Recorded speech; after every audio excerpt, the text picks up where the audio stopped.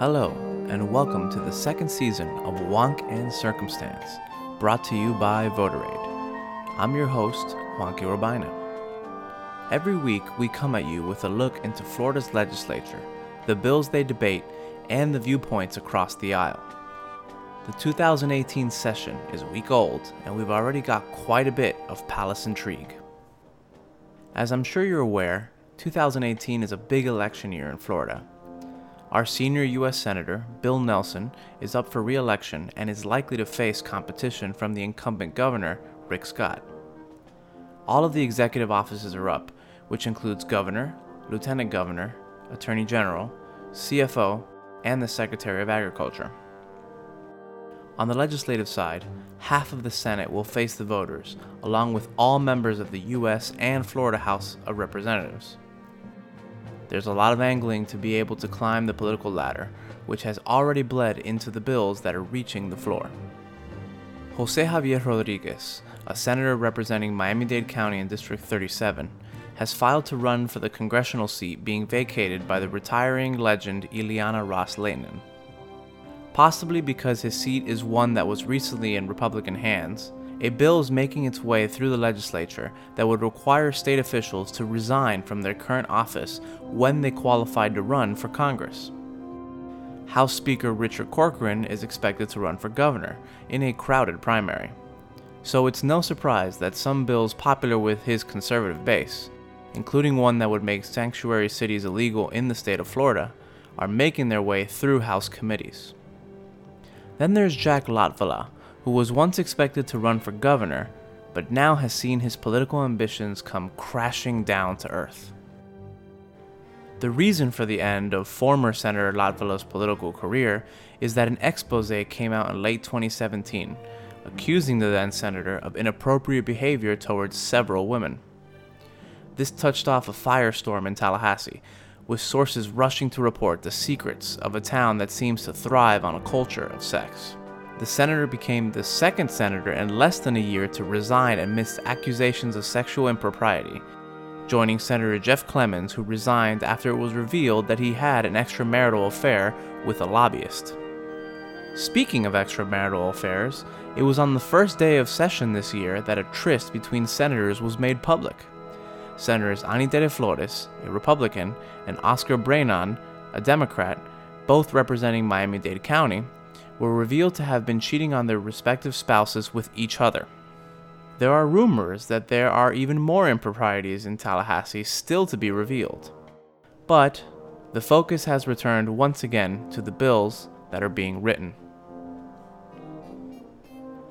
The bills that the legislature is discussing will be the focal point of this season, like they were last, but we're going to do things a little bit differently. We've built a loyal following discussing issues from multiple angles, having honest conversations where folks who disagree can listen to each other without yelling or foaming at the mouth. We're still going to bring you that a few times over the course of the next couple of months. However, we're getting ready to launch a new project we're really excited about, and it's taking up quite a bit of our time. Instead of having hour-ish long episodes, emphasis on the ish, every week to discuss one issue, we're going to be inviting you under the hood at Voterade to see what we're working on, how we progress, and all of the bumps along the way. This project is called GovAid. I know, we're very original. And it's laser focused on rating the legislation that comes out of Tallahassee. So far, over 3,000 bills have been introduced for consideration in both the House and the Senate. The vast majority of those bills won't make it to become law, but each one says something about the views of the person who introduced the bill, anyone who co-sponsored it, and those who voted on it in committee and on the floor of the legislature. We believe that every voter should have access to detailed knowledge about the job their legislator is doing, in an easy-to-navigate format that's built around how you'd look at things, not around whether or not you know the right bill number or what the difference is between appropriations and commerce. As part of the GovAid process, we're identifying the key topics that each bill covers. We'll then assign that bill a score on that topic, or topics. For example, an abortion bill can run the gamut from very pro-choice to very pro-life. We'll comb through the bill, tell you where it falls, and how everyone voted on it. You can then search for a topic, like abortion, see every bill that had that as a topic in this session, and search from there to your heart's desire. Every week, we'll bring you a couple of bills that we've been grading as part of the process of building GovAid. We'll give you a brief explanation of the bill, how we rated it, and why we came to that conclusion. We'll also let you know where the bill is now so you can follow it. We'll also try to keep you updated on bills we've already mentioned in past episodes of the season, so you know how they keep moving along the legislative process.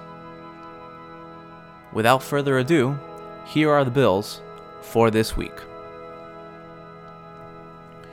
We'll start out with H105, Resign to Run. Currently, state elected officials in Florida must resign in order to qualify for election in a state or local office. This bill would extend the provision to include federal races, such as Congress or U.S. Senate, but would not include president or vice president as it's currently written. Florida previously had a resign to run law that covered federal races, but it was removed by the legislature so that then incumbent Governor Charlie Crist could run for U.S. Senate. This bill would bring that provision back. The topics that are covered in this bill are resign to run. Some of these topics can get very specific. Resign to run falls under the meta topic of ethics.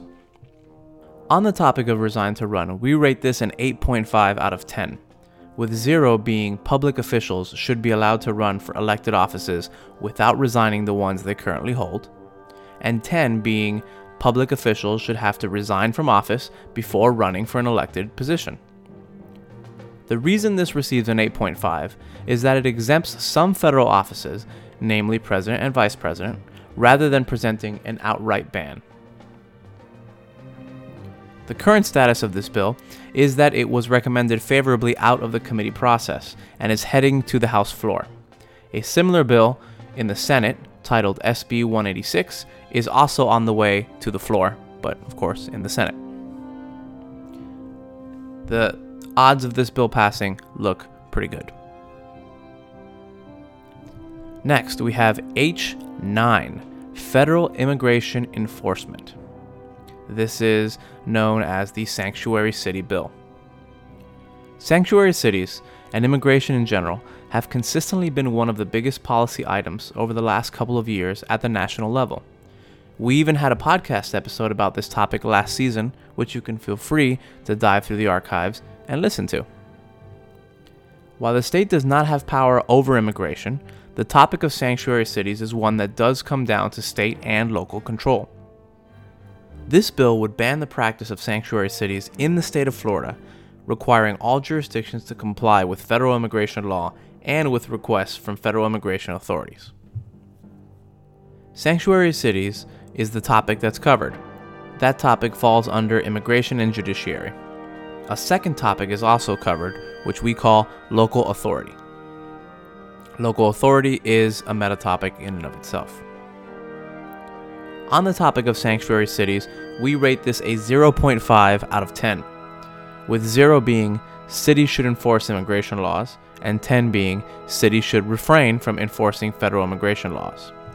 The reason for the score of 0.5 is that the bill is quite clear in removing power from the local authorities, and that immigration authorities are required to make a request for a suspect.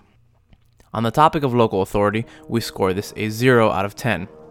A 0 on our scale for this issue means states should mandate the laws inside of its cities on a broad spectrum of issues. Local municipalities appear to have no wiggle room in this bill. This bill appears to be progressing quickly. H9 has passed the House by a vote of 71 to 35. It was considered to be fast-tracked at the beginning of session by the Speaker.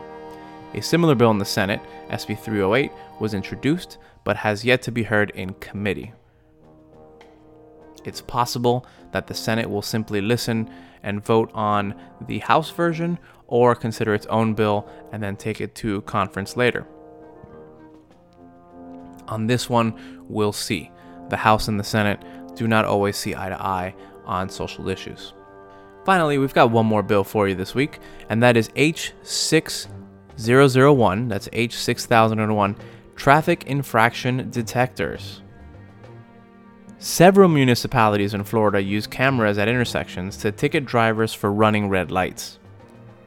This bill would make installing new red light cameras illegal and require all existing red light cameras across the state to be taken down by 2021. The topics that are covered in this bill are red light cameras, which falls under the issue of transportation, and local authority. On the topic of red light cameras, we rate this a 1 out of 10. 0 represents red light cameras should never be allowed, and 10 represents red light cameras should be installed at every intersection. We came to the conclusion of 1 out of 10 because while the bill bans the camera's use in Florida, it does give some time for municipalities to still be able to use them for a few years. On the topic of local authority, we rate this a 2 out of 10. The bill again removes the authority of municipalities to use red light cameras and to add new ones, but does allow the operation to stick around for a few years where it currently exists. Like H9, H6001 has already passed the House, this time by a vote of 83 to 18th on January 12th. An identical bill, Senate Bill 548, is languishing in committee. In the past, the House has passed anti-red light cameras and the Senate has ignored them. It's entirely possible that the same thing happens again this year. Before we go, I want to remind you about VoterAid.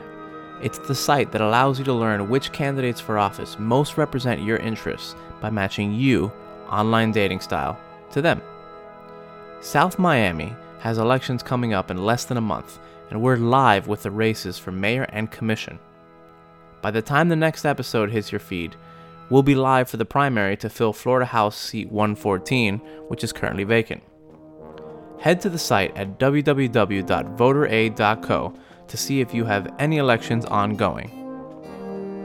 Even if you don't, you'll find out how much you agree with your U.S. senators and member of Congress by taking our questionnaire. That website again is voteraid.co. That's voteraid.co. Thanks for listening. I'm looking forward to the adventure the 2018 session will provide.